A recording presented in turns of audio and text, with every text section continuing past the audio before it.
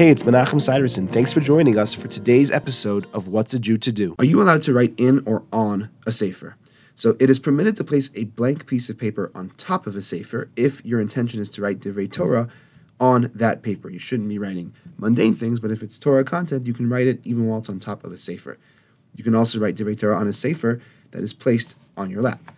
You're also allowed to write your name in your Sefer, and many people actually write LaHashem Haaretz U'Maloah, to God is the earth and all that is in it, before writing their name in the Sefer. And it's also permitted to write Divrei Torah in the margins of your Seforim. Thanks for joining me. I look forward to seeing you tomorrow.